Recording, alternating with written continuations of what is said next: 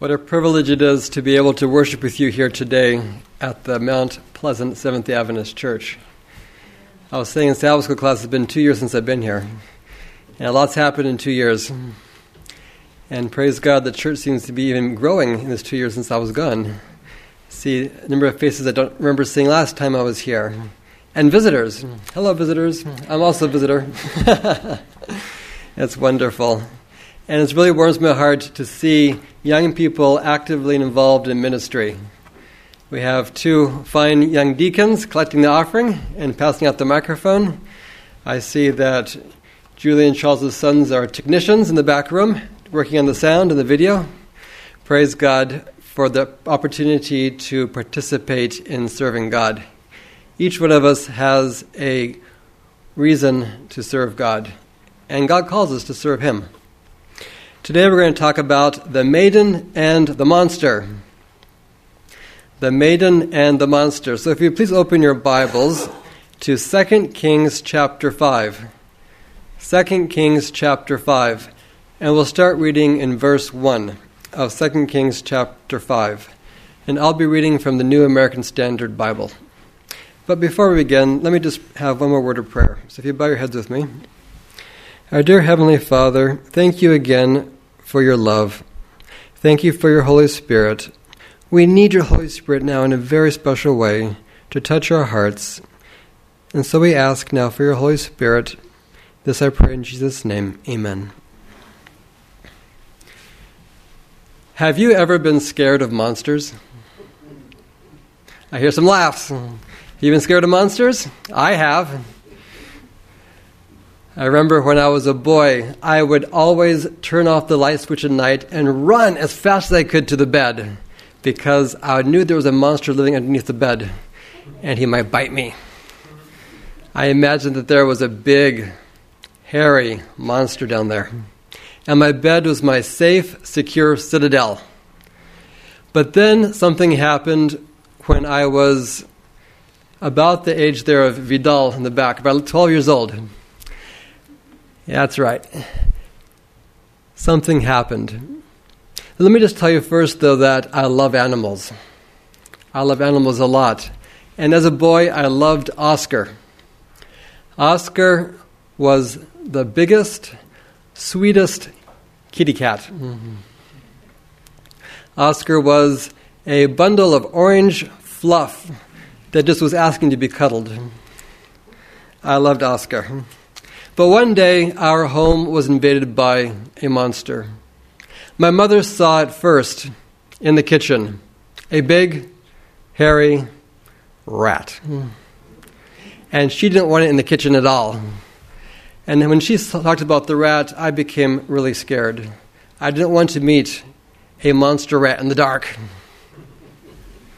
But one night, I was sleeping in my bed, and I felt something brush against my face. It felt big. It felt hairy. I screamed, "Rat!" My dad came running really fast with a wooden baseball bat. "What is it, Andy?" "Rat!" I whimpered in my bed. Dad turned on the light. He looked around. Nothing. He went to the corridor. Nothing. He began to doubt my story. "Andy, how could a rat climb into your bed?" But I was sure it was a rat. I'd felt it on my face. Well, after that, nobody saw any rats anymore in the house. And my fear gradually began to subside. But something really strange happened. My cat Oscar stopped coming to my room. He stopped sleeping in my bed at nighttime. I couldn't understand what had happened to my favorite cat. But then one day it hit me. There had never been a rat in my bed. It was Oscar. Oscar was my monster. Have you ever been afraid of monsters? Do you have monsters in your life? And was Oscar really a monster? Of course not. He was just a kitty cat.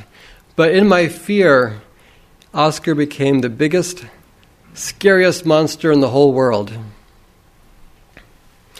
In the same way, we might be afraid of monsters in our lives. What is your monster? Is it a person? Is it a situation? All of us deal every day with the monster of sin. It's a monster that wants to master our lives. And frankly, all of our monsters want to master our lives. But we have another master, and he wants to take us home. Today, the story of the monster and the maiden teaches us that things are not always as they may appear. Oscar was not what I thought he was. Or I should say, the monster was not what I thought he was. And in fact, 2 Kings 5 offers us an important lesson that perseverance and faith in our Master Jesus Christ can turn any monster into a harmless kitty cat. Naaman looked like a monster. Let's read about him in 2 Kings chapter 5, verse 1. Now Naaman, captain of the army of the king of Aram, was a great man with his master and highly respected, because by him the Lord had given victory to Aram. The man was also a valiant warrior, but he was a leper. At first glance, Naaman may not resemble a monster. He had many outstanding qualities.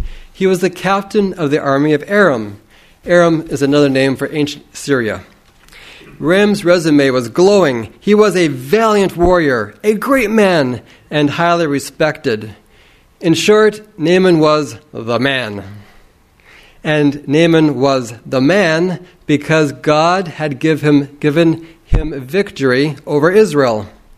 The Bible does not record any details about this victory, but Jewish tradition tells us that Naaman was the soldier whose arrow killed King Ahab in battle. You remember the story of King Ahab and his wife Jezebel? Ahab was in battle, and an arrow hit him out of nowhere, it seemed. He was in disguise. And he died. And his death turned the tide in favor of Aram. Aram and Israel had been fighting for quite a few years. And after that, Aram became a very big superpower. At the time of the story of Naaman, Ahab's son was probably the king of Israel.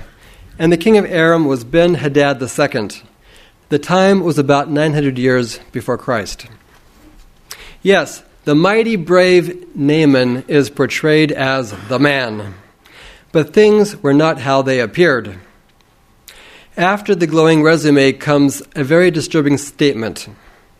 Naaman was a leper. Biblical scholars debate the exact nature of Naaman's disease. But one thing is clear. It was incurable and it was deadly. If Naaman had lived in Israel, he would have been banished from society under Levitical law. But in Aram, he was allowed to hold high office and to mingle with the people. In a very cruel irony, Naaman's name means beautiful. Naaman's name means beautiful. But in contrast to his name, Naaman was stricken with an ugly disease that was going to disfigure his face and his body and kill him. The first lesson that we can learn from the story of the maiden and the monster is to avoid jumping to conclusions. Things are not always how they appear. Naaman was the man, but he was a dead man. He was dying of leprosy. How often do we jump to conclusions? Just 2 days ago, I was at Sam's Club. I needed to fill up my car gas tank to make the trip here today. And I went to the pump and I stuck in my membership card and nothing happened. I took the card out, stuck it in again. It said rejected. I thought that's strange. I tried again. Rejected again. I took it out, looked for that magnetic strip, make sure it was the right one, right direction, stuck it in again. Rejected. I saw there was a button there on the gas pump to call for help. I pushed it. Nobody came. So I tried again and again. And then I heard beep, beep, beep. I looked around. there was a long line of cars waiting for my gas pump. I thought, fine, this card has failed me. It's a bad card. But why now? Why me? I was very tight on time, but I had to fill the tank. I only had 40 miles left in it, and I had to come here once again on Sabbath. So I drove the car back to the parking lot at Sam's Club, went inside to the information desk, and handed over my card. There's nothing wrong with your card, Lucinda told me. But if you want, I can give you a new card. Oh, I wanted. So she gave me a new card, and I went back to that gas tank pump thingy. And I stuck in the and I opened my wallet to pull out the card to put it in, and suddenly I realized that things were not as they appeared. I saw that there was nothing wrong with my Sam's Club card. I had been using my Costco card. I had jumped to a wrong conclusion that this card was bad. In this case, jumping to a conclusion cost me only time and some personal dignity. But jumping to conclusions often has far worse results. Can you think of anybody in the Bible who jumped to conclusions? We had talked about one of those people today in Sabbath school class. How about Eve? When she saw that the tree was good for food, and that it was a delight to the eyes, and that it was desirable to make one wise, she jumped to conclusion, and she took from it and ate. And what happened because of her jumping to conclusion? It opened the door to sin in our world today. Who else had jumped to conclusions in the Bible?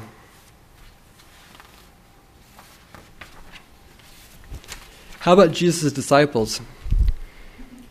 They were sure that Jesus was going to become the king of Israel and drive out those hated Romans. And in fact, Judas Iscariot was so sure of it, he tried to force Jesus' hand. But when Judas saw that Jesus was crowned with cruel thorns instead of a glorious golden crown, he wouldn't have hung himself. He jumped to a conclusion, and it proved fatal to him.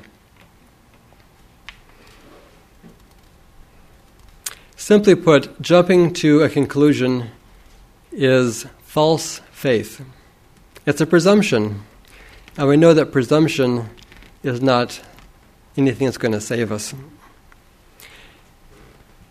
Now, Naaman looked like a monster, and not just because he had a dreaded disfiguring disease. He also was a slave owner. Let's read on in 2 Kings chapter 5, verse 2. Now, the Arameans had gone out in bands and taken captive a little girl from the land of Israel, and she waited on Naaman's wife. Bands of Naaman's soldiers raided quite frequently Israel, the settlements there, and took away things as they looted. On one of those raids, the soldiers returned with this little girl, the maiden of our story. It's not clear what happened to her parents. Perhaps they were killed in the raid. The Bible is also silent about whether this girl suffered severe trauma or more moderate trauma. We don't know, but we know that she must have suffered some kind of trauma. We also don't know the girl's name or her age. She might have been around 10 or 11 years old. The Hebrew words used to describe the girl literally read, a little young girl. It's a very unusual construction in the Hebrew language, but it's clear she was very young. Little young girl. It's almost as if the author of the story is emphasizing the smallness of this girl in comparison to the largeness of her monster. She was a little child. He was a big adult. She was a slave. He was a free man. She was poor. He was rich. She was not identified by name. He was not only identified by name, but it's clear that he'd also made a name for himself. We read that the little girl waited on Naaman's wife. Was she a good worker? The Bible speaks profusely about Naaman's skills, but not a word is said about the little girl. All we know is that she worked. She persevered with the duties that God had given her. The second lesson that we can learn from this story is that we need to persevere with our God-given responsibilities, even while facing monsters. We might feel as small as that little girl did next to her monster. We might feel as poor and as enslaved as the girl next to her monster. No one may even know our name or our work skills, but we need to follow the example of this little girl and keep on working. Don't allow the monster to master you. Indeed, we need to keep fulfilling the duties that God has given us to do. The Bible provides numerous examples of people who have persevered while facing monsters. Can you think of any? We talked about another one of those today in Sabbath school class, Moses. In fact, even Moses' parents persevered. They kept hiding their little baby boy for 3 long months because they were not afraid of the monster king who wanted to kill all the baby boys. And Moses, when he had grown up, persevered with those Israelites in the wilderness for 40 long years. David and Daniel, Jonah and Jesus, they all faced real-life monsters. David faced Goliath. Daniel faced lions. Jonah faced a giant fish who ate him. Jesus faced the monster of monsters, the devil himself in the wilderness. These heroes of old persevered with faith. Did the little girl in our story persevere with faith? Let's read on. In 2 Kings chapter 5, verse 3. So the little girl, she said to her mistress, "I wish that my master were here with the prophet who was in Samaria. Then he would cure him of his leprosy." These are the only words spoken by the little girl in Scripture. She does not show anger or depression or despair about her situation. Instead, she expresses sympathy and compassion for her monster. She says, "I wish that my master, my monster, were with the prophet. Then he would cure him." The girl, of course, is referring to the prophet Elisha in Samaria. The prophet was the authorized spokesman for God. The prophet did not speak his own words, but the words that God had given him to speak. To Israel, Elisha was like God. The girl was essentially saying, "I wish that my monster was with God. Then he would cure him." How did the little girl know about Elisha? You only have to turn back one chapter to 2 Kings chapter 4 to see all of the miracles that Elisha was doing in Israel in those days. The little girl's parents might have told her how a poor widow had taken her last jar of oil and gathered as many pots and pans as she could find, and then poured that oil into those pots and pans until there were no more pots and pans to fill. Or there was a story about the miracle in which Elisha threw meal into a poisonous pot of soup, and nobody fell ill who ate it.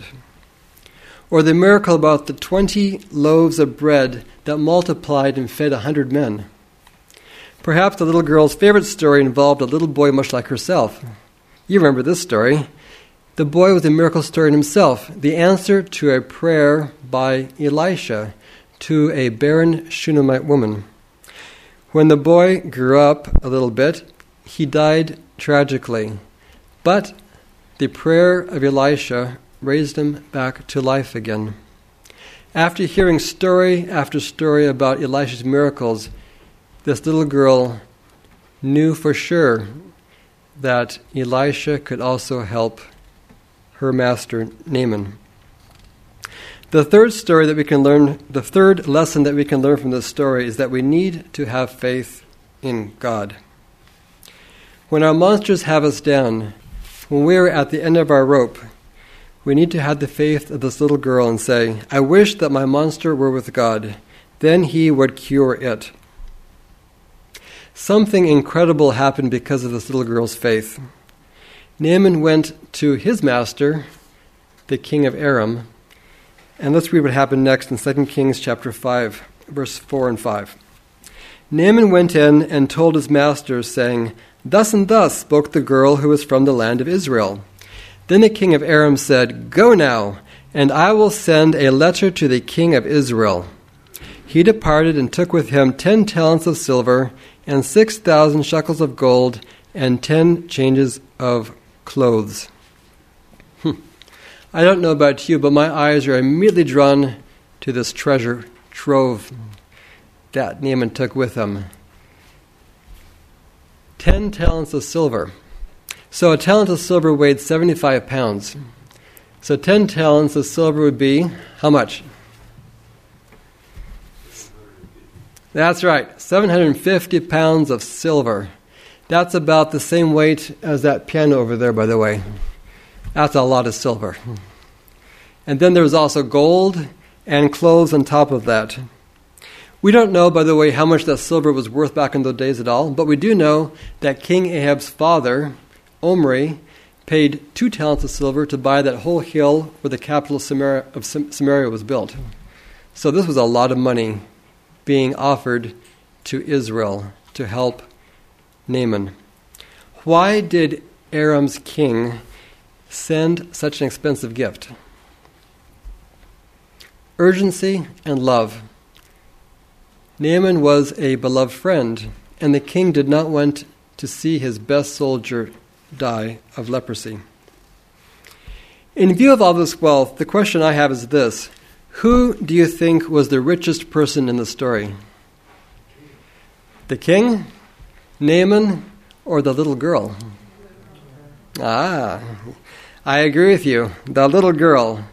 The little girl is richer than both Naaman and the king because her parents had given her the gift of faith in God. Faith in God is a treasure more precious than all the wealth in the whole world. Faith in God is a treasure that will last for eternity. The little girl probably had no idea about the impact of her faith. Because of her faith, Naaman learned about the God of heaven. Because of her faith, the king of Aram learned about the God of heaven. And faith breeds faith. Because of her faith, a seed of faith was planted in Naaman's heart. Oh yes, he wanted to jump to conclusions and didn't want to dip in that river Jordan as the prophet Elisha told him. But somehow that faith he had overcame his presumption, and he dipped in the river and he was cured of his leprosy. Because of the little girl's faith, Naaman became a convert to the God in heaven. The monster ended up having the faith of the little maiden. In fact, Naaman's faith was so vibrant that 900 years later, Jesus commended it as an example for you and for me today. Jesus says in Luke chapter 4, verse 27, "And there were many lepers in Israel in the time of Elisha the prophet, and none of them was cleansed, but only Naaman the Syrian." Because of her faith, the maiden turned the monster into something that was never even a monster. How did she do it? Despite her terrible situation, she did not jump to conclusions and think that her master was a monster. She was not intimidated by her size, by her age, or her status as a slave. Instead, she persevered, faithfully fulfilling the duties that God had given her to do. She had faith, and her monster was no more. Several years ago, I faced a monster at work. It started when a very trusted colleague came into my office and said to me, "I heard that you skipped a meal with President Putin because of your religion."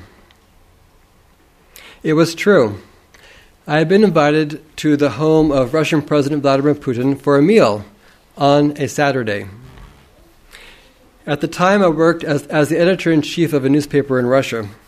It was an enormous honor to be invited to have a meal with the president, and in fact, nobody from my newspaper had ever been invited to meet with the president before, much less have a meal with him.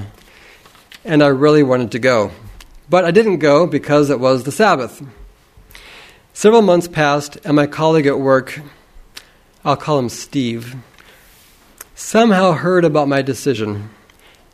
He was a senior editor at the newspaper, and he came to me and he said, "Everybody is talking about this at the newspaper. They're wondering whether they can trust you as the editor-in-chief. I suggest that you call a staff meeting and explain your side of the story." His proposal seemed logical to me. There appeared to be a monster in the room. The monster would probably cost me my job. I decided to call a staff meeting the next day. I figured that if I lost my job, at least all the journalists would learn about the Sabbath. So that night, I prayerfully prepared a speech. As I prayed, I changed my mind and decided not to call a staff meeting. It would be very disruptive, and probably we would have our production delayed at the newspaper as a result. So instead, I decided to tell my speech to a small group of editors who met in my office every day to discuss the next day's newspaper. So the next day, I made that plan, and I prepared a speech, and I prayed over the speech, and I said to God, "God, this speech is for your glory and for you alone. Please bless it. But if something is wrong with the speech, please stop me." The next day at 4 o'clock, the editors came to my office for the editorial meeting. And as always, we talked about the stories that are going to appear on the front page the next day of the newspaper. We chose a main front page photograph. We talked about some of the other stories in the newspaper as well. And then the meeting began to draw to a close. Steve looked at me expectantly. I had told him that I was not going to call the staff meeting, instead talk to the editors, and he liked the idea. He looked at me expectantly, and I began to pray really fervently. And then I opened my mouth to begin my speech. At that moment, one of the newspaper photographers burst into the office, and he was waving a piece of paper in his hand. He said, "Look at this!" We looked. He had found a new photograph for the front page, and he thought it was much better than the photo we had currently. So we looked at the picture, we discussed it for a little while, and we agreed. It was a much better picture, so we changed the front page. At that point, the meeting had gone on longer than normal, and some of the editors got up to leave. I didn't understand what was happening. It didn't seem to be the right time to give the speech. So I didn't. That night at home, I rewrote my speech. I thought to myself, it's a good thing I didn't give the first speech. This new speech is much better. And then I prayed and said, "God, here is the speech for your glory. Please bless it, but if something's wrong with it, stop me." The next day, at the editorial meeting, again we went through the day's agenda for the newspaper, and as the meeting drew toward an end, again Steve looked at me, and I began to pray really fervently. And I opened my mouth to begin the speech. And at that moment, one of the other editors began to talk. So I waited patiently until he finished. And then I opened my mouth again. And then another editor began to talk. So I waited for her to finish. And I opened my mouth, and another editor began to talk. I couldn't understand what was happening, but you know something? It didn't seem to be the right time to give the speech. So I didn't. At home that night, I thought, well, I better write it again. Something was wrong with the speech. So I rewrote the speech again from top to bottom. And this time I was sure that God had stopped me from speaking, because the new speech was 100 times better than the last two speeches put together. Again I prayed and said, "God, there's the speech for your glory. Please bless it, but if something's wrong with it, please stop it." Guess what happened? The next day, again, I couldn't give the speech. I couldn't understand what was happening. Something seemed really strange going on. But I didn't rewrite the speech again. I gave up. I decided that God didn't want me to give the speech for some reason. Steve grew sullen and angry. He began to send me threatening emails. "You said you'd tell us what happened that Saturday when you skipped the meeting with President Putin. Why aren't you telling us? Are you a coward? Everyone's talking about you. They've lost confidence in you. You need to explain yourself." The monster seemed ready to eat me alive. I didn't know what to do. I prayed. And as I prayed, I decided to go talk to the publisher of the newspaper and tell her the situation. I told her how I had skipped the meal with President Putin because of the Sabbath, and I also told her that I had found a journalist who had attended the meal, and I had asked him to write a story about what had happened there, and we published the story in the newspaper. To my surprise, the publisher had no problem with my decision. She said to me, "You know, Andy, if I accepted every invitation that I received, I would have no time to do my work at all. And that's why I delegate. You delegated, and you got a story, so you did your job." I was surprised. It was hard for me not to do anything more, but there was nothing more I could do about the situation at work. So I decided to just keep persevering with the job that God had given me to do, and wait. Several months passed, and Steve found a job somewhere else. I stayed on at the newspaper for 6 more years. Shortly before leaving Russia to work for the General Conference, I found out quite by accident what had happened. It turned out that journalist who had asked to write the story for me from that meal had been really good friends with Steve, and he had told Steve about my missing the meal because of the Sabbath. Steve knew that if the other journalists at the newspaper found out about it, I would almost certainly lose my job, and he wanted my job. But he didn't want to gossip about me, so instead of telling them about what I had done, he tried to get me to break the news to them. If I had announced my decision to skip the meal, I almost certainly would have lost my job, and Steve would have become the editor-in-chief. I had no idea. I was so glad that I had not jumped to conclusions. The monster was not what it had seemed to be. No one in the newsroom had been talking about me at all. I was so glad that I persevered in my job and waited on God with faith. God was faithful to me and saved my job. Do you have a monster in your life? Your monster might be a boss, or a coworker, or a teacher.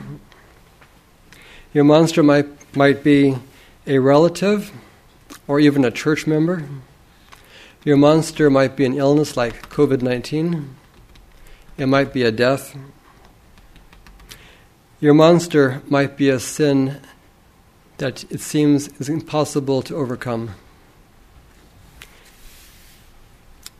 Sin is like Naaman's leprosy, a monster that is disfiguring God's image in us and leading us to certain death. But the story of the little girl Nathan teaches us that things are not always as they might appear.